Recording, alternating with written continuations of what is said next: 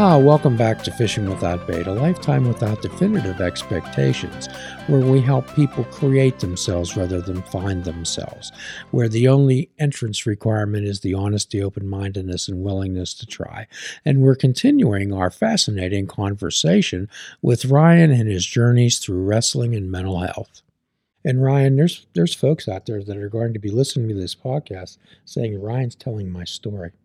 I'm sorry. But that's important. Well, thanks for listening, and I'm sorry that I don't maybe sometimes I would like to hear I'm sorry, and I think a lot of instances where people have been bad to me or left a scar emotionally through physical or verbal whatever manipulation whatever.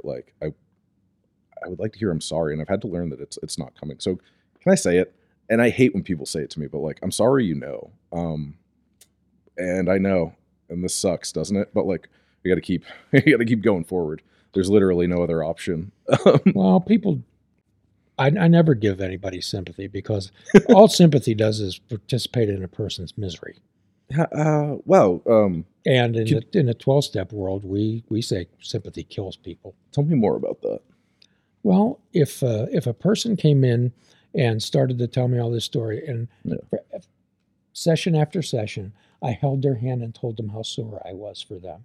Right. Where would we get? Nowhere. Yeah. What I tell them is, I said, so that's a one-off. Everyone gets one. I'm never going to tell you I'm sorry, but I'm going to give you all the encouragement and support that I possibly can. Mm-hmm. Mm-hmm. I'd rather point out. Yeah, that's better. I'd rather point out your gifts, talents, and abilities, and let's work from there. Yeah. Yeah. Yeah. It sounds like there was no joy in your life at all. I shudder to say that too. There were times, there absolutely were times that were joyous and good and so much better than my folks' lives. But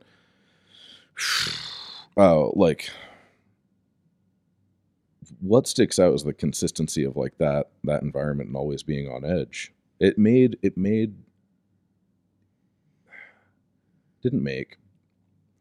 it gave me this barrier to reach before I felt like I could have a good time, even with them. I wasn't sure if I could be safe to smile, laugh, be joyous, and as a high energy person and kid, I was and sometimes I still am a little annoying to people, a little grating or more than a little grating, and I get it. Goodness. Well, yeah.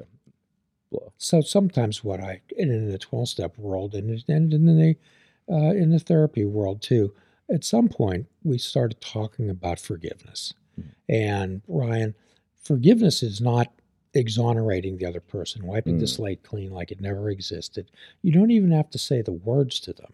Right. But what it is, it's you identifying those toxic feelings, those emotions that you've been carrying around with you and letting them go.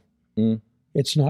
You don't even have to say the words to them. It's not making out that they're the greatest people in the world and this never happened. It's you releasing that toxicity, releasing those emotions. And that's real important stuff. Yeah. And that's work I can only do in here. Well, that's work that perhaps you might want to actually work with someone on. I take that back. You're right. Mm-hmm. You might want to get back into therapy if you're not in it now. Goodness gracious, if I didn't just email my therapist because, the holidays were a mess, but I am thinking about switching things up anyway. It's been, I'll divulge. Well, we meet at the end of the week and it's decompression, but I don't know if I'm ever really getting to the root of anything. Do you think you're worth it? Do you think I think I'm worth getting well? Do you think you're worth dealing with these things? Oh yeah. I mean, that's why I talk to a therapist at all, but it, what my sessions have become now are a wind down for the week, and it's just bad positioning. And so recently it's been I think I'm going to switch it up, and because I don't feel challenged in it. I haven't been feeling that way for the past maybe 5 or 6 sessions, that it just wasn't I'm not digging or burying, it's been good for me to have that that's important chummy time, but I know there's more that I want to work on, and that's just not what's happening. It's important for a therapist to point out blind spots to the person. And I tell Yeah. my patients, I'm not running the friendship club. Yeah. If you want to get well, let's do it. Yeah. Lately, I've been feeling like it's very chummy, and I think I've expressed this to a friend recently, and I was like, I'm changing this up. Like, it's been on the warpath, or not the warpath. You know, like my just battle plan for the rest of the year is I've got to change it up, and like probably look at specifically behavioral health therapists. Well, I would suggest that you challenge your therapist to start challenging you. Yeah. Yeah. I don't want to start over. Well, Oh, you don't. Yeah, I'm not telling you to like change with the new therapists. therapist. Yeah, yeah. Oh no, I know. Like I'm weighing that out myself too. I'm speaking out loud right now. Yeah, I could and should be like, please, like, but yeah, I don't. I haven't been feeling like I've been challenged in the way that like I ought to be reflective and work on these things. But yeah, that's the next step right now for me. Well, if that's what you presented with every session, That's that's what they were comfortable with. Yeah. And yeah, I guess I was showing up and being like, here's what my week was like. Yeah. But Well, you got to peel back the layers of the onion and and share your thoughts and feelings. yeah. It's important that you be able to share with significant others, Ryan.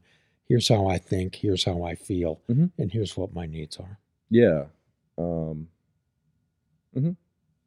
It's important you label and identify how you feel, your thoughts and feelings, because it sounds like you got like a merry-go-round going inside of your head, buddy. Pretty much. Yeah. I'm in constant thought. But I think I know how I feel in most given situations, and I'm able to communicate that like socially. It's just a lot. It And is. so I communicate it quite a bit. It is. Yeah. It is. Well, Mhm. the main thing I would like you to do is start to be aware and accepting of it of yourself. Which do you think there's like a part that you see that I could focus on, like accepting or like peering at, or is it just the whole picture? Well, I think the this self-concept is facts and information you know about yourself. Oh. Self-esteem is how you interpret those facts and information, okay? Mhm. And then identity formation. What we try to do is help people step back and look at things rather than from them, Mhm. okay? Because if we're inside those thoughts, we're getting all tangled up. But if we're able to step back and look at those thoughts and describe them, Mhm. and then we're not in them, Yeah. or we get tangled up in them. It's a lot of a process of mindfulness, paying attention on purpose, Ryan, Mhm. and maybe some medication to slow down that thinking a little bit. I've wondered about handling my like ADD and it not being caffeine as the solution. Caffeine is not the solution. No. Have you ever been on anything like Ritalin, Vyvanse? Yeah. So I was on Ritalin Concerta up until Okay. I was about 16, and then I just stopped. There was Okay. something I don't even know why. If I was just being like emotional or like defiant, non-compliant. But Well, yeah, and again, and this is I never went back to any of that. And then also it's like, it is the work to like go and be re-diagnosed. Like I don't have a connection to my medical records or anything like that. That was pretty Well, securely kept. I don't think it would take a lot. I could get it to done. just too good to Sorry. determine you, to diagnose you. I don't think it would No, take a lot. you probably had me clocked at like 5 minutes. But you know, I think it would be worth your while to see sit with a psychiatrist, a nurse practitioner, someone, and get something to tone the volume down. God, probably sounds great. Oh, Honestly, it sounds great. It would definitely help. You know, here's what I tell people who avoid medication.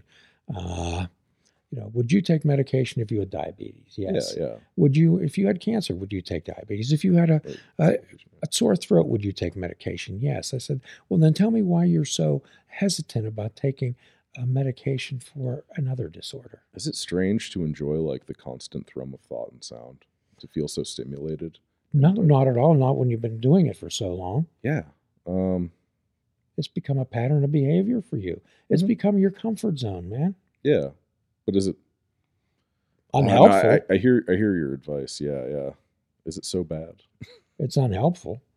Mhm. But I feel for you because I see all these thoughts jamming around inside you. I can almost see them. They Just swirling like, around. they're just Yeah. like floating around. Yeah. Yeah. It's like a total whirl out of control. Yeah. I'm usually on like probably like 3 tracks of thought at any given time, which, yeah, I really have to like hone in and focus on in my day job, which is like a great opportunity too, because I understand the work. So it's like a hard practice and focus. And just like accomplishing things in that mindset feels really rewarding. But like, yeah, what would it look like if I don't know, if I just didn't have that swirling around? Well, you're an insightful guy. You're well spoken. Okay? Thank you. You are well spoken. You can describe most everything to our audience and to myself very nicely. I can over explain it too. Well, pardon me. Sometimes we have to ask ourselves, do I really want to share this? Do these people really need to know? Yeah, I don't know. Sure. Yeah. I tell most anyone at a certain level of conversation or rate of conversation, whatever's on my mind or why, like, I don't know, why I am the way I am. And I do feel comfortable with that. Yeah. Well, it's getting comfortable with your own self, Ryan. And this is a great point to. I'm almost there sometimes. This is a great point to get across to our audience that there's help out there. Yeah. But you have to. There's a big difference, Ryan, between asking for help and accepting it. Huge gulf. Many people ask for help. Not many are willing to accept it, which means doing the work that needs to be done. What a therapist does is enhance the quality of the medication. It makes the medication work better. Yeah, that makes sense given so I started taking something for anxiety the start of last year. And so like all of my sessions being like wind downs and decompression sessions makes sense. But there's deeper stuff there. Oh, absolutely. And yeah, I could definitely treat the ADD. God, it'd stop annoying the heck out of the boys. I've always got ideas. I'm afraid I'd lose my many, many ideas sometimes. I don't think you'd lose your ideas. I think you'd be able to focus on them and actually maybe actualize some of them. Yeah, which would be nice. I only pull off like so many things. Getting trash thrown at me was my brightest idea last year. I saw that one. I love it. That's a moment. So like, that's a moment of escapism that like lasts me 5 seconds, but is anything I'd need in a week to survive emotionally. Well, I can run off that dopamine. Our brains are not wired for multitasking, Ryan. They are not. Ryan keeps trying. Yes. Well, some people think it's a skill. They put it on their resumes, but I've definitely referred to it like that too. Generally, you only get, when you're multitasking, maybe you start 10 things and maybe you do 5 or 6 or 7 of them halfway or not well. 10% of 10 things. It's rarely that you complete anything. So imagine you being as well spoken as you are, being able to focus on one of your ideas and see it through to fruition. Yeah. That's something heavy that I've been avoiding my entire adult life, basically. Yeah, I appreciate you pointing that out, honestly. Your capacity to care is great. But that's also your gig. Yeah, I should treat that.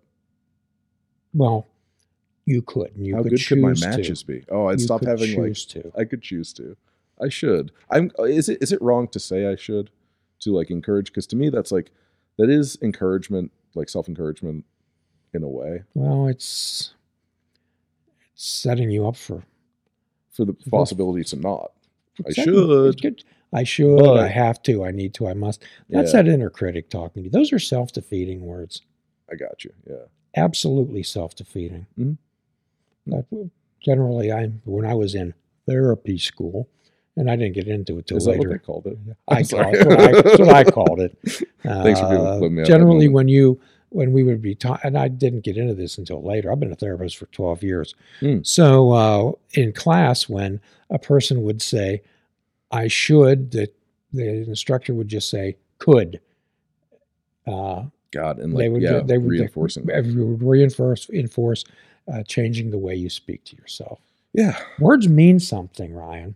yeah, and they can probably shape.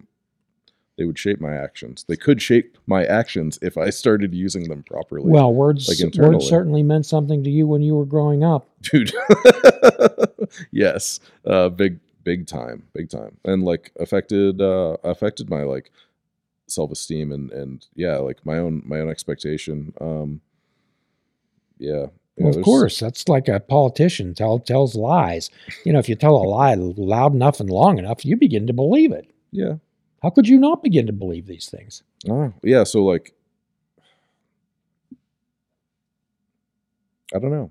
I believe so much less that I'm a liability everywhere I go, as the years kind of crawl on. But that's been the feeling like I've been trying to overcome, is that I'm a liability and like a black hole, for like anything around me. But like, that's not true. Well, you can go ahead and feel that I could way be. if you want to. Yeah, and I could be like, if you choose to feel that way. I could lead with that feeling and like just leech off people and be shitty. I could do that, and I'd have every justification in the world to. But like, that's every day, just like reminding myself to not be a dirtbag to others because of like how my life experience has been. That was a longer learning process than I would have liked. I probably wasn't like until I was 28, 29 before I started to look at how I was engaging with the world and like how I'm not proud of I'm not proud of myself in my early to mid 20s. Surprise, surprise. Holler if you hear me. It's been a whole journey just trying to like figure myself out, and you could do it too, because you're really interesting and you're going to be very interested in what you find out especially if you're feeling a little effed up, which I felt from time to time. Sometimes I still feel that way. I feel like will always be working, and I'm at peace with that. Like, I'm excited about that part of my life where like I'm always going to be not always, but like for a long time I'm going to be working on this, and we things never are going to get to better. the end. There's no finish line. Okay. Yeah. We never get to the end. There is no finish line. And I like the way you're talking. I like the way you're talking to yourself right now. We'll be continuing our conversation with Ryan next week, a fascinating conversation delving into the depths of his soul, and a free prescription for you: fruits, nuts, and vegetables. Unplug that television and take up fishing. And for a truly mindful experience without expectations, fish without bait. Do a kindness for another and do a kindness for yourself. Forgive yourself and forgive another. Till all are free, none are free. If we're all not the divine's children, then none of us are. Be good to yourself today and every day. Namaste.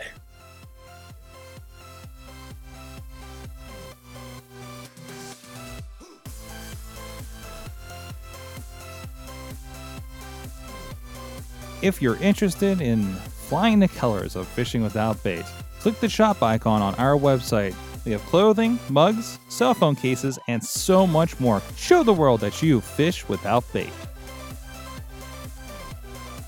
This show is a member of the Sorgatron Media Podcast Network.